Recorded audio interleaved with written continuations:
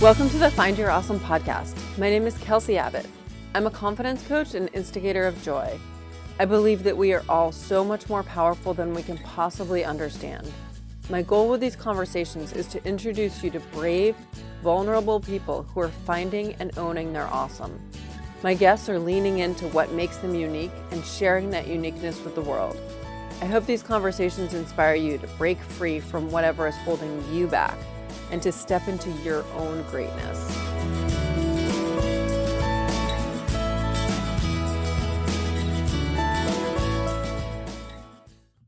Welcome to the Find Your Awesome podcast. My guest today is Katie Zaferes, which the pronunciation is close to that. Katie is an Olympian. She competed in Rio.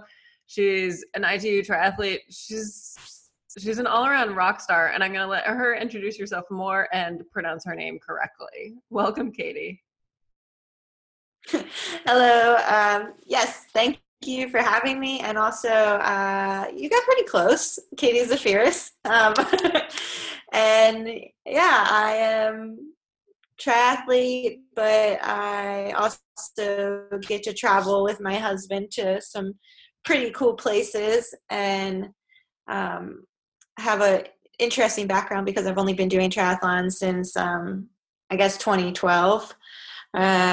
So I became a professional in 2013. So I'm relatively a new triathlete in the grand scheme of things and come from a soccer, lacrosse, before swimming, and then before that, like all the other sports you can possibly do because my parents got me involved. So it's been a pretty wild ride these last few years. Yeah, so that makes me wonder, actually, because I know you were recruited by USA Triathlon. Before you started triathlon, what did you want to be when you grew up? Teacher. I went to, that was the final thing I decided I wanted to be before triathlon. Sure, there were many more before that, but I originally went to Syracuse University to be a physical therapist, and that was what I was kind of planning on doing. And then halfway through my time there, I decided I wanted to be a physical education teacher. I think I'd always wanted to be a teacher. My mom's a kindergarten teacher. I remember like having American Girl dolls, and one of my favorite things was like playing school with them. And I think I was kind of talked out of it, but ultimately that's like what I really wanted. And I love like the family life that it has. So that's kind of what I wanted to be when I grew up. And I guess I still have time to do it. I'm not sure where I'm going to go after triathlon, but that was it. You still have lots of time to figure that out. Yeah. I hope so. Although, do you feel like you have an opportunity in your current lifestyle to teach or bring some of the aspects of being a teacher? Oh, for sure. I mean, I really enjoy like going even to schools and have gone in for like question and answer sessions, or like even just teaching like new triathletes or people reaching out to me for tips on triathlon. I really like when I feel confident with something. I just really like the education aspect and just telling other people what I've learned, and it may not be in the sense of like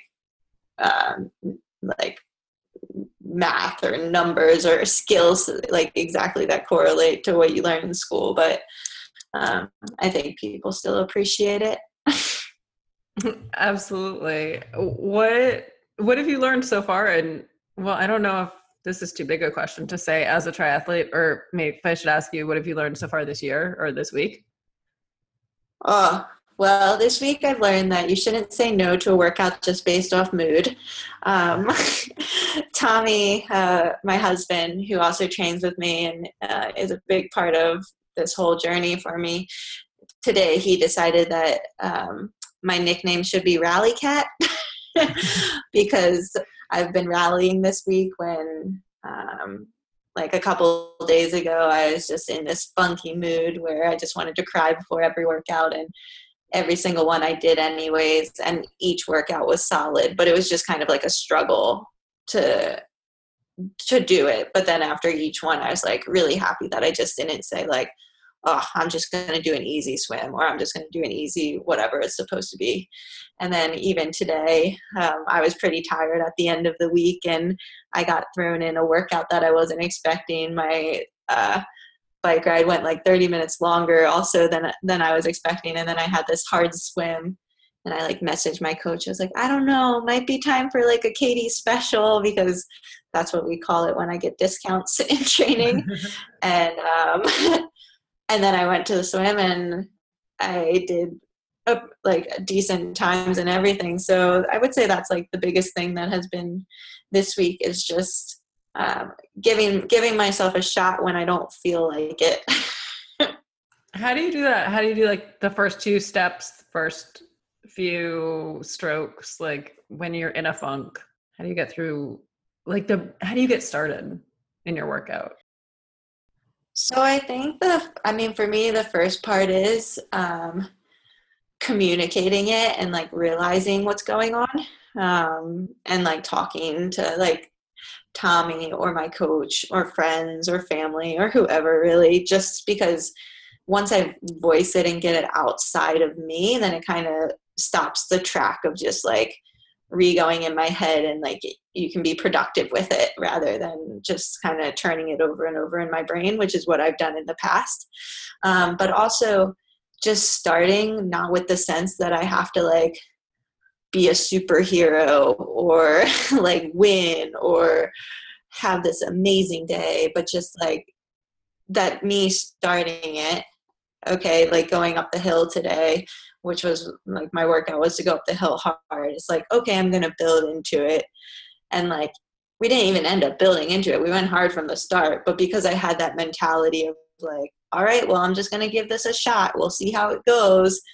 And like, it's just like, for me, that's the biggest thing. It's just like, at least getting myself into the position where I can possibly attain my goals for the workout, even if it's not the initial ones. I love that you put words to that, because I realize that is also my technique. And I didn't realize that until right now. I'll tell myself to build into it. And then I end up not, but giving myself that permission, that's what I need. It's like the space I need. Yeah.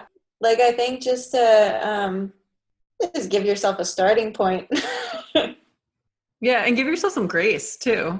Be like, you don't have to be an absolute superhero right off the bat. Yeah, exactly. Okay, let's get to, I have actually a couple of friends asked me a few questions to ask you, so I want to get through those before I forget about them. The first is about traveling. So the grand final is in Gold Coast, Australia this year. And I've got a few friends, top age groupers going. 16-hour flight. What's your advice? Yeah. How do you arrive ready to race? So I think for like Australia, it's a bigger one. So if you have the opportunity, I would say that getting there earlier is going to be better. Whatever that means for, I know people work and have other things going on in their lives, kids and things like that. So there might not be the biggest opportunity, but even if it's just like a couple more days, being that it's Australia and pretty much the farthest you can get from us in many cases. And then also just getting on that time zone, I think, is the biggest thing, and getting right on Australia's schedule and not allowing yourself like to nap and kind of succumb to the jet lags and things like that. So I even start on the plane. Like if I'm going to get there in the morning, then I'll try to sleep on the plane the whole time and not allow myself to watch movies, even if that's like the time it is. And then once I'm there, I never look back. I don't want to know what time it was where I used to be. I don't want to know why I'm feeling tired or anything like that. So making sure that I'm just committed to that new time zone, and like taking like a 20-minute nap is okay, but not like sleeping 7 hours. And if you wake up in the middle of the night, not looking at your phone or starting to do something like that's going to engage your mind, but just really fighting it out and laying there and maybe taking some melatonin to kind of put you back to sleep. But I think that would be the biggest thing. And for me, like, depending on when I'm racing, I start trying to do whatever activity at that time. So once I get to the race, or even if you can, if it works out that you're not going to be running in like the middle of the night, if you're still in the US, you can actually start changing. So getting your body ready to race at those times. So depending on what the time change is, I would be a lot better at answering this if I knew what the time change was for Australia, but I can't think of. It might be like about 12 hours. Okay, yeah. So like it might work out that like if you were racing in the morning, that you start like doing your runs or whatever at night, just because that'll be the time in Australia. And then I think like for me, one of the biggest things is my preparation, and really feeling like I know the area, even if I've never been there. So like I'll go as far as the little man on like Google Maps, that you can put down onto Street View. Like if I want to see a course, I'll go through the entire course with that little guy, taking all the turns that I can so that I know the course, even though I've never actually been on it. I did that for the Rotterdam Grand Final last year, and it was amazing because I'd never been to that course. I'd never been to the venue. And as soon as I got there, I knew my surroundings. I could like put myself like into that place. And I was like, oh, like there's that building. There's that. Like I knew how to position myself. And then also on that same line is like finding the grocery store, finding like food that you might want to eat. If you don't want to, maybe you don't want to go out to eat because that takes too much energy. So like I've used like delivery apps and things like that, things that you can think about like so much further in advance because of the internet and like getting other people's opinions, so that by the time you're actually like at the actual race venue or in the place, you can you can really already know, okay, like here's a good grocery store, like, and it makes it so much easier once you're there. Yeah, those are really good tips. Before I get to the next one, which is actually about food, I want to talk about Rotterdam briefly. It was wicked cold. So what's your advice for racing in the cold?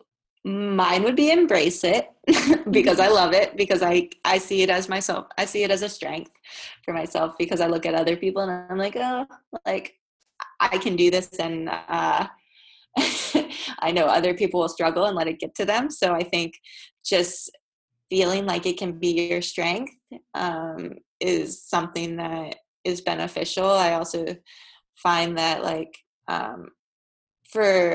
don't shy away from training in inclement weather sometimes. If you know that your races might be in areas that have rain or cold or things like that, like when you would maybe be more drawn to the trainer or like riding inside or running inside, maybe just I'd like go outside and embrace the different elements, because I get a lot of confidence from like riding in the rain. If I've ridden in the rain before a race that's in the rain, then I feel way better about it than if it's like, oh no, like it's raining and all I've been is in dry weather on dry roads. And then also just having like before, like when you're warming up and cooling down, making sure that like you have the right clothing or the right things with you to make sure that you're warm and just well prepared. I would say have more stuff than like too little and over prepare in that sense. Yeah, I can say from experience from the age group race in Rotterdam, I thought I had all the clothes I needed, but it was really cold before the race. I needed like 3 layers of pants instead of just one. Yeah, because like even things like, I mean, hand warmers or like, well, really affordable training clothes. Yeah. Because I would buy like gloves and socks and things like that, just so I knew I could have them. And then if I had to leave them behind or lost them, like I wouldn't be so sad. Yeah, that's a really good idea. I know that's what everyone does for the Boston Marathon is starts in throwaway clothes. Okay, so next question from a friend is, what do you eat in particular? Like, what are your snacks? Oh, I eat a lot. It's kind of different depending on where I am, but I would think based on like when I'm home and being in the US where I'm like kind of most comfortable, most in my element, I really like smoothies as my snacks. I'm a big fan, and I typically do like the banana, frozen mango, honey, peanut butter type mixture, or sometimes like put like tart cherry juice and add a little like, well, this one doesn't go with the tart cherry juice, but sometimes I'll add like protein powder in. I like doing like, I do a lot of carrots and hummus. And it's funny here because you don't really buy like mini carrots here, so that I always have like horse carrots. They're huge. That's a big one. I eat, well, in general, not so much snacks, but I eat a ton of just like frozen vegetables because I hate cutting vegetables, and I eat so many frozen vegetables: broccoli, cauliflower. I eat a lot of Brussels sprouts, a ton of Brussels sprouts, beets. I eat a lot of any meats, really. I'm not really that picky. We've been on a burger kick lately, and lots of eggs. I think I eat like 3 to 5 eggs a day. So those are kind of like my go-to foods. And then like oatmeal if I'm hungry, or in the morning sometimes. What's your race morning breakfast? So it kind of depends on where we are, but white foods like just white bread, oatmeal, like the most bland, easy to process foods ever. Sometimes with like butter and jam on them or things like that, but I really just try and eat whatever's going to sit well in my stomach, and whatever, to an extent, whatever is available. But if, say, like if we go to a hotel and the breakfast doesn't have something that I need, then I'll go to the store and get something. And then sometimes I'll get like the baby food pouches that are like banana and apple or things like that, because they kind of are just like easy to get in. And it kind of just depends when my race is, how much I'm going to eat, or like what I use to snack. Bananas though are a big one because I just know they sit well. I love the baby food packets. I'm a big fan. Me too. I mean, they're so easy. I had somebody at the checkout once ask me like, do you have a little one at home? No.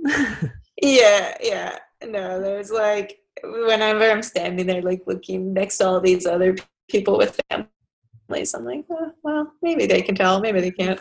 Maybe they can tell, but maybe they don't know. They're like, which one would my kid like? And you're like, I know which one I like. Yeah, maybe I should ask them which one. Yeah. But I always stay away from like those, like, I'm not a big fan of like the real food mashed ones. I like to stick with just like the fruity ones. I'm with you on that. Like not the real baby ones. Yeah, I don't want spinach coming out of a sweet pack. No. I like the banana and strawberry. Yeah, exactly. Yeah. Okay, so I think I've covered all the requests. So let's get into other stuff. Can you just share with everyone how you got into triathlon? Yes.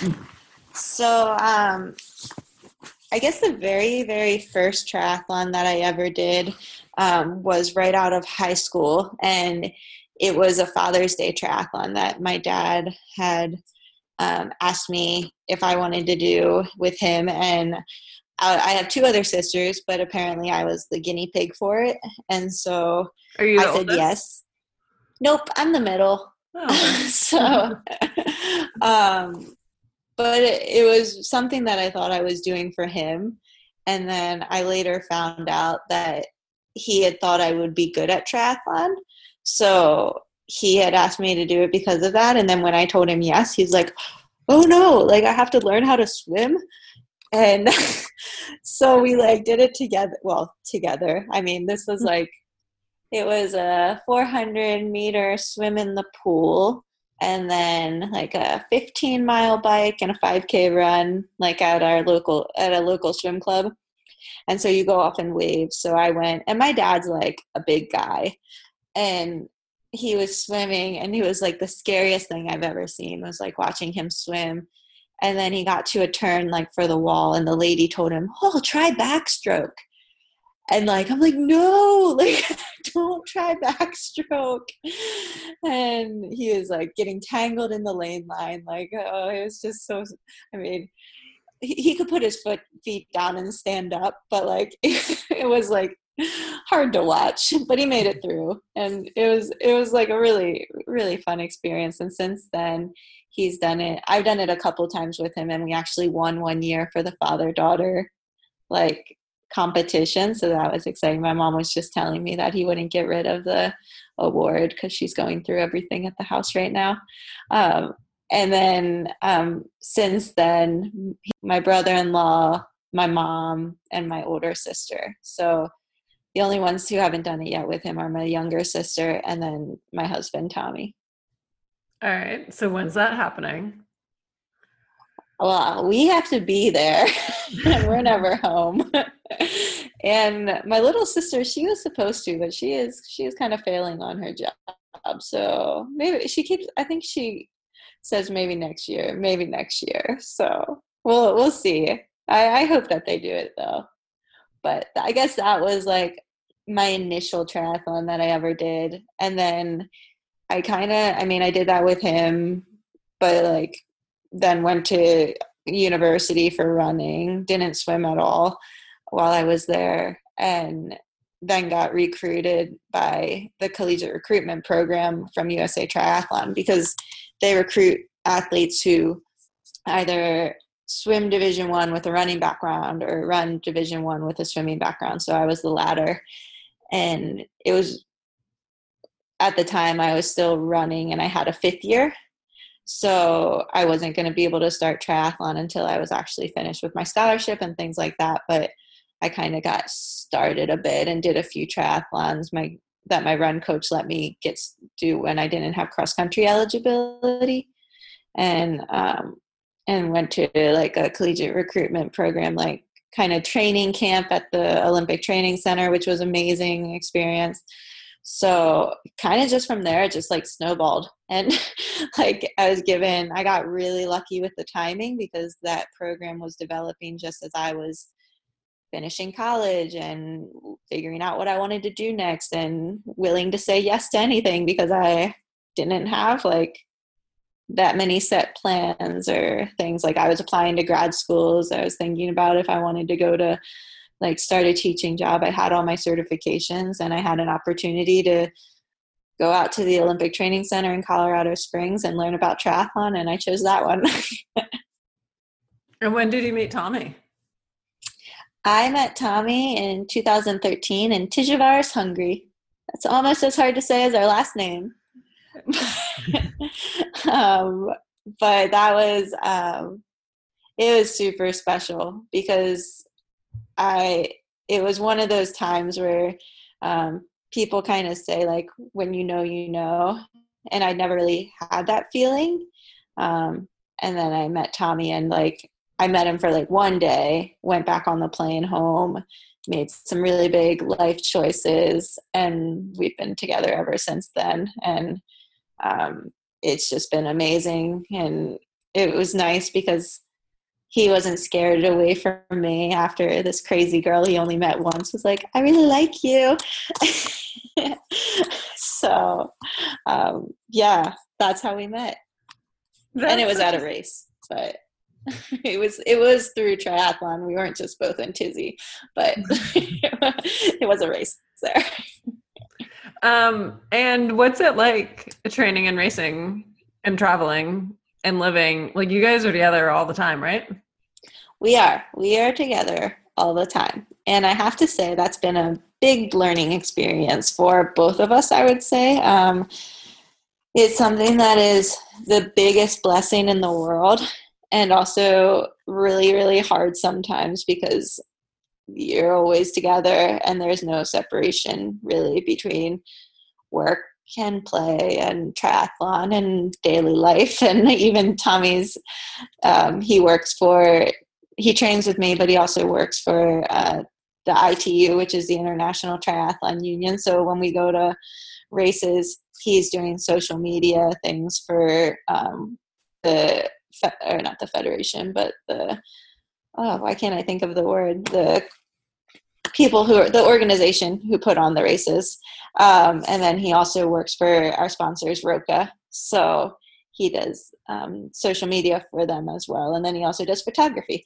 So, so it's like, I think now that we're getting the hang of things, it's so nice because I'm able to like communicate more to him what I need from him. But we would get into a lot of trouble before when he would kind of guess what I wanted, and it wouldn't necessarily be what I wanted. Or like I used to have me Mondays, which would be Monday I would just go and do things alone. And I really think Tommy is a valuable like secret weapon that's not so secret for like my training and racing and support and everything like that. But I'm also a pretty independent person as well. And so it's been good to learn that balance of what I would like to do with him and what I wouldn't like, and making those calls and communicating it well to him, and not just being like, no, like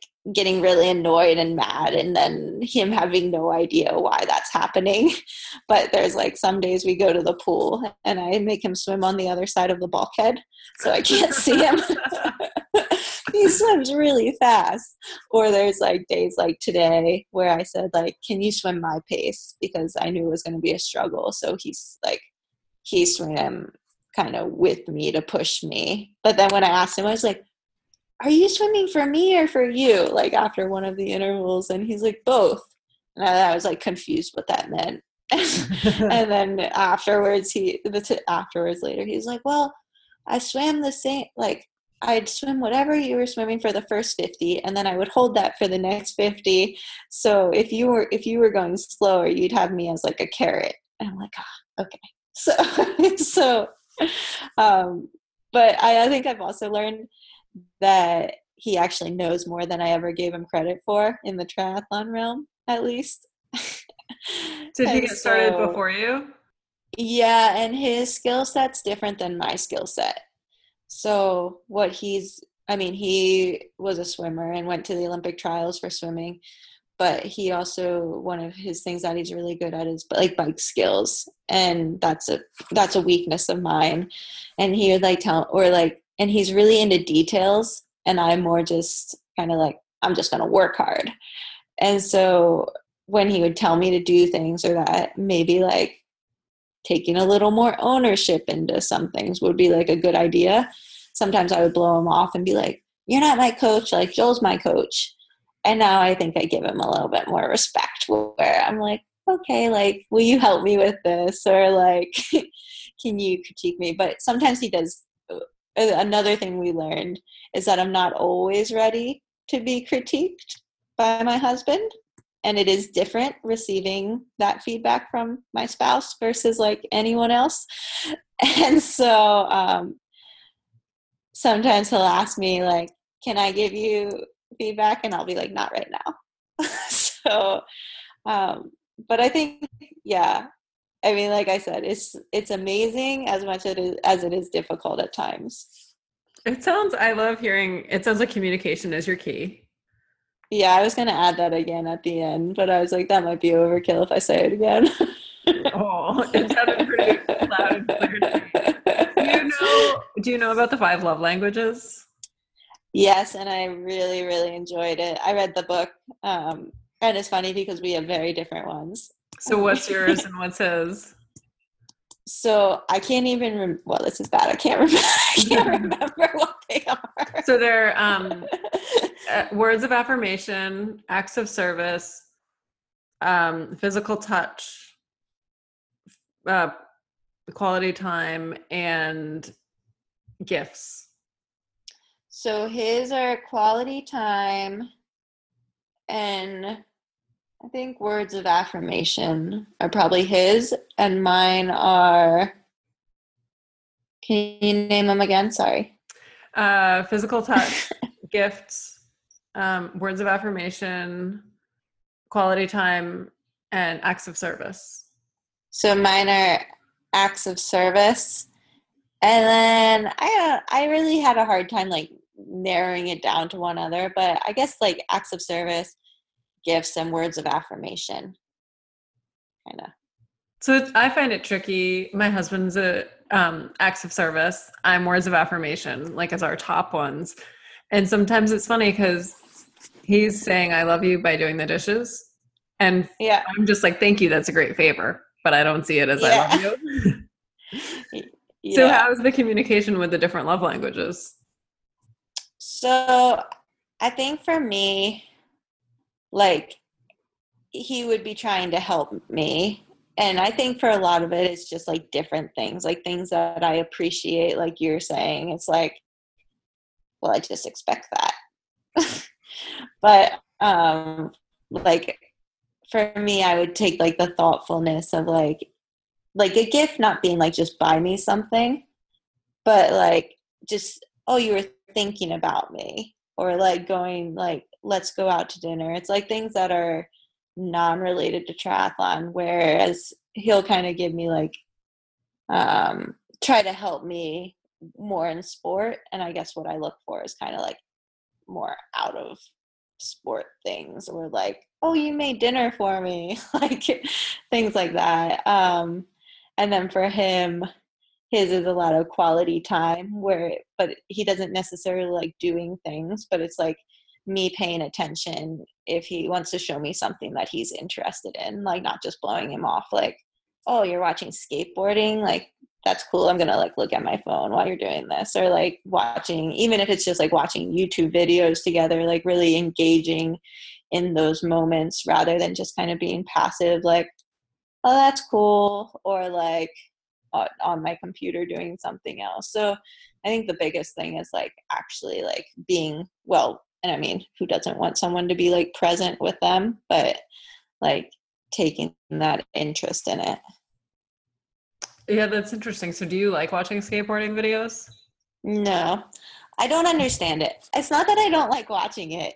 It's that it all looks the same for me. I can't appreciate it because I don't understand the difficulty. I mean, I can look at it and know that I can't do it, but to me, all the tricks look the same.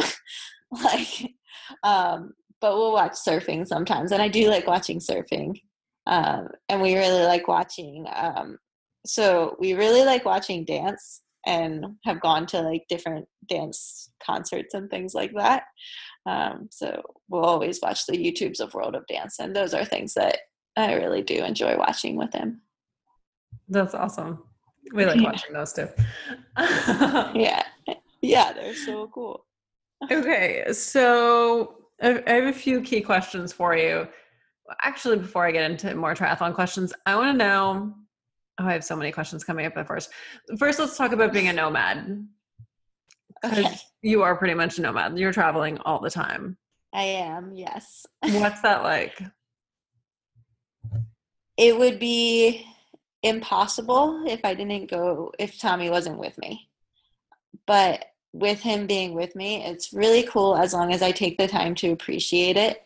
And I found that a big part of enjoying being a nomad is looking for like the positives and things, and like feeling comfortable. And there are some times where it's just really hard. And it's not so much as like being on the road, it's specifically being away from family and friends. And like my older sister, my nephew was born 4 days ago, and not being able to be there for it. And like, that's really tough. And I missed every nephew's birth. So like, that's like the hardest part of it.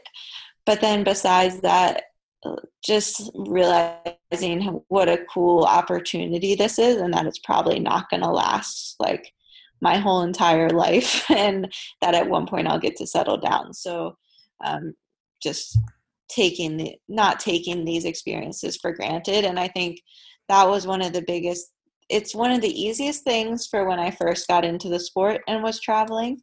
And then going into like the Olympics, I think I made triathlon more of a job, not in a positive sense, but in like, it felt more like work. And I was like so narrowed in on like the goals of the sport and not so much the experiences that I was getting or the places I was going, or the coolest thing about triathlon is that you get to go explore via your training, or like do a destination ride or just run a new route that's in like a different area. And so I kind of lost that going into the Olympics, and after the Olympics, that was one of my main goals, is that I don't lose that again, and that I just take the time to be able to appreciate that we are on the road and make it sometimes it takes me far out of my comfort zone, just because things aren't natural to me, or like if I don't know the language. So trying not to get like flustered and see it more as like a learning experience than just as a stress. Yeah, that's a great attitude going forward with curiosity. Yeah. Like, I mean, even in Glasgow, I've gone over, there's a river that, I should know the name of it, but I don't. And I've gone over it now via bridge, through a tunnel, and by a ferry that was like 4 minutes long. Or if that, it was probably 2 minutes long, but it was like the dinkiest little ferry ever. But it's like stuff like that that's just kind of cool and like fun to do. And so I have my Garmin, so I'll map out a ride, and but I don't have the maps, so I'm just following like a blue line that has nothing around it. That has like no streets or anything? Yeah, no streets, just the blue line.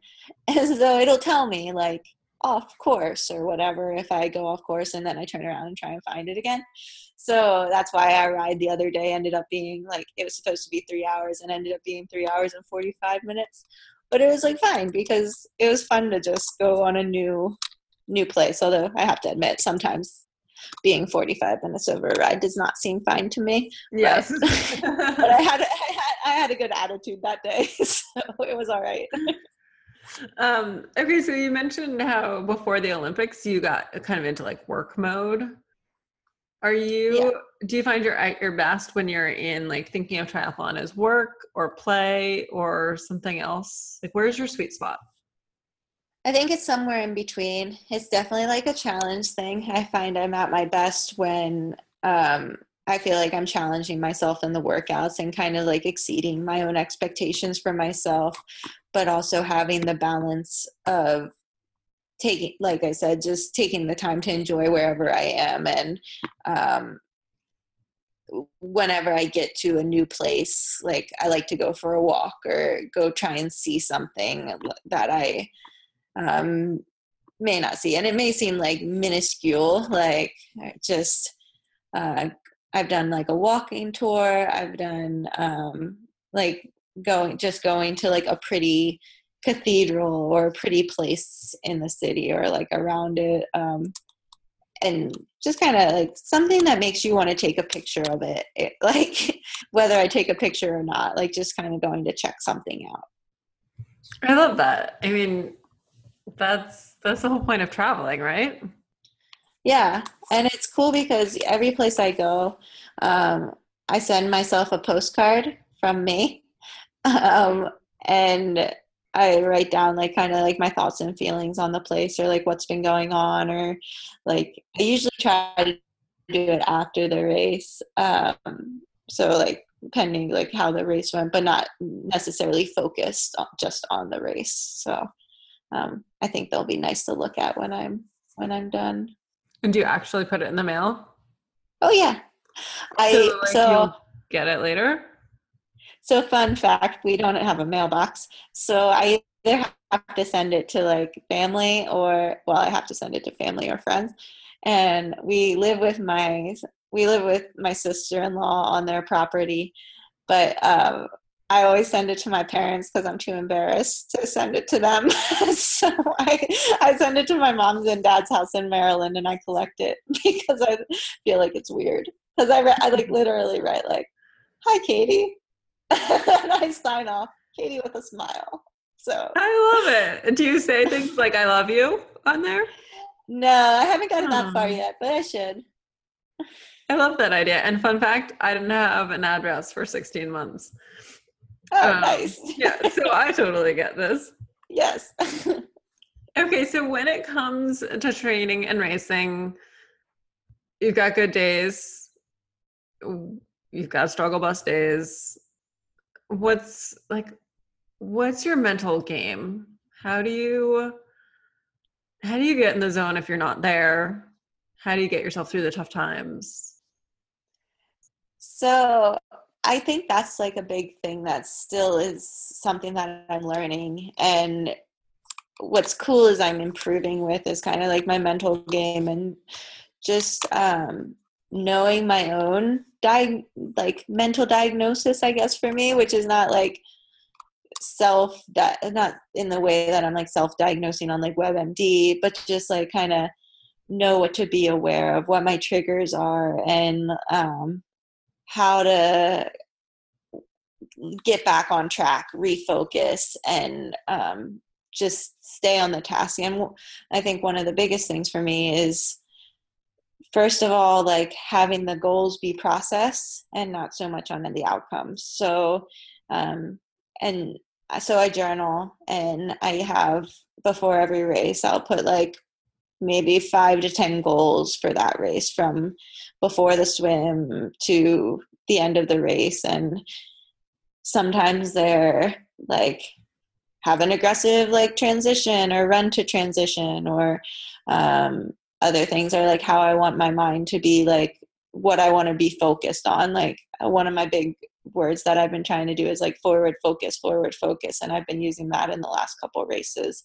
And I think, so I read a book, Dina Pastor's new book. I don't know if Let Your Mind Run, or might be butchering the title, but something like that.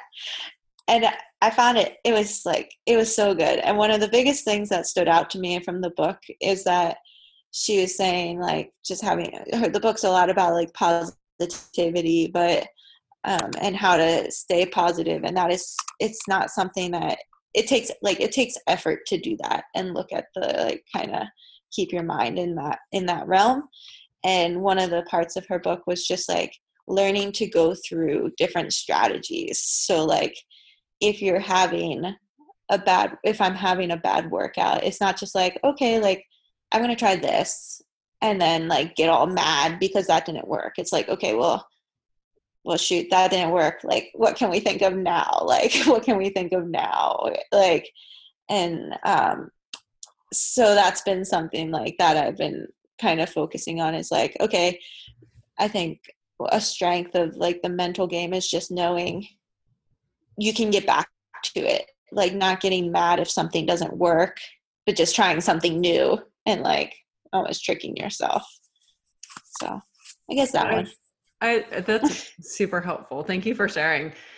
It reminds me of something that I work on with my clients was I'll, before a race or an event, whatever, because I coach athletes and like corporate people, whatever. So yeah, before a big goal, we focus on the process goals, but in a way where I haven't set ABC goals.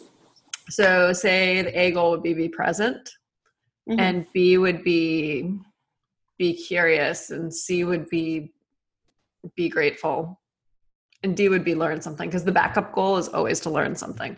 So the plan is you aim for your A goal. So you aim to be present. If you catch yourself not being present, then you move on to your backup goal for that, which is to be curious instead. Okay, so you start being curious. If you find yourself not being curious, you switch to being grateful. If you find yourself unable to be grateful, you know you're going to learn something.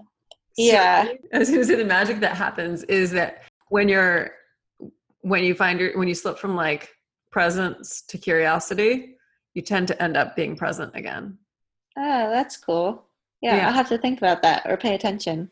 It's a fun one. Yeah, because like, I mean, for sure, like the always learning something. I mean, I always think any worst times you have are probably the most beneficial in the long run. Yeah, absolutely. And speaking of that, you've crashed a few times. I have.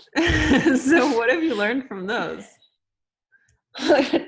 Well, that I do have a bad side of my face now. No, I think I've just learned that, I mean, I want to say like just being resilient, but I think the hardest thing is crashing for me is bad, but in general because it hurts, but like also mentally, that's one of my weaknesses is, I would say, bike skills. So when I crash, it kind of sets me back. As long as I work myself up from the very basics again, and like hopefully that gets faster as I like get more into things and everything like that. But it's really like going back to like a parking lot and doing cornering and following like Tommy's wheel, like really slow and being okay with it and just like relaxing. And I guess just like for me, crashing, it's not the physical part that really like affects me. It's the mental part that I find the hardest in just regaining my confidence. And it's something though that I've done like really well with for, unfortunately, the last 2 times that it happened really recently. but I was able, like, I mean, Stockholm, I crashed and like got stitches in my face, and then Rotterdam was the next race, and I finished second at that race and on the podium for the World Series. And then in Abu Dhabi this year, I crashed, hit the same side of my face, got stitches, and had a concussion. And my next race now, thankfully, it was a little further down the road. It was like 6 weeks away, but ended up getting on the podium there as well. So it's definitely, I guess the biggest thing I learned is that it doesn't have to mean anything, like, and it doesn't reflect on myself. Like, I mean, it doesn't show like anything about that. It's just a point to get better. Yeah. I mean, it almost sounds like it might be lucky for you. You crashed, you get on the podium. But that might not be the technique you want to use going forward. No, I would like to not. I feel like I've been pretty lucky so far, so I'd like to keep it that way. It was kind of interesting that you land on the same side of your face both times. Oh, it looked almost exactly the same, I think. And I said the good thing is I know it heals fast. But this time, the time in Abu Dhabi, I had a concussion, so that was the scarier part. Well, maybe not a concussion, but I lost consciousness, I guess. I guess I was talking to people, but I don't remember it at all. So yeah, I don't know the specific. I don't know either. But I don't want to use it the wrong way for people who do. Yeah. So. You had a head injury though, more than just yeah. your brain was involved. Yeah. Katie, is there anything else you want to cover before we wrap this up? No, I enjoyed talking to you. All right, me too. Thank you so much. Where can people learn more about you? So they can follow me on Instagram at Zaferes6. And I also have a Facebook triathlete page, and I think it's just Katie Zaferes Triathlete. And those are probably the best ways. I do have a Twitter, but my husband is the Twitter expert. I just kind of, I don't know. I'm there, but not really. I feel you on that. But we'll stay out of Twitter, and we'll have the links to your Instagram and Facebook in the show notes. Okay, perfect. Awesome. Oh, wait, before we finish up, what's your next race? Next race is Hamburg, and it is July 15th or 16th. 15th and 16th. Okay. We got the mixed team relay in the Olympics now, so that is awesome. Yeah, very stoked on that. Okay, Hamburg in July, then where? Then I actually get to go back to the United States, and I'm going to have a Hampstead camp, which is my hometown. We actually have me, Tommy, Joanna Brown, and Chelsea Burns, fellow competitors and teammates and triathletes as well. They're going to come between Hamburg and our next race will be Edmonton, which is they're only 2 weeks apart. That's why kind of Maryland works for a camp. But the most exciting part is that I get to meet my baby nephew. Yay! That's awesome. Yeah. Well, good luck. We'll be cheering you on. And thank you for saying yes, and thank you for having this conversation, and thank you for juggling tricky Wi-Fi. Yes. So we had this little party. Yeah, sorry about the Wi-Fi. We'll take care of it. Thanks, Katie. No problem. If you'd like to continue the conversation, please head over to Facebook and join the group Find Your Awesome with Kelsey Abbott. It's free. And if you want more than that, go to my website, kelseyabbott.com, and there you can sign up for my newsletter and get a series of free guided meditations. And I would really appreciate it if you could head over to the podcast app and leave a review of the Find Your Awesome podcast. Your reviews help other people learn about this podcast. Thank you so much. That's all I've got for you, friends. Go forth and be awesome.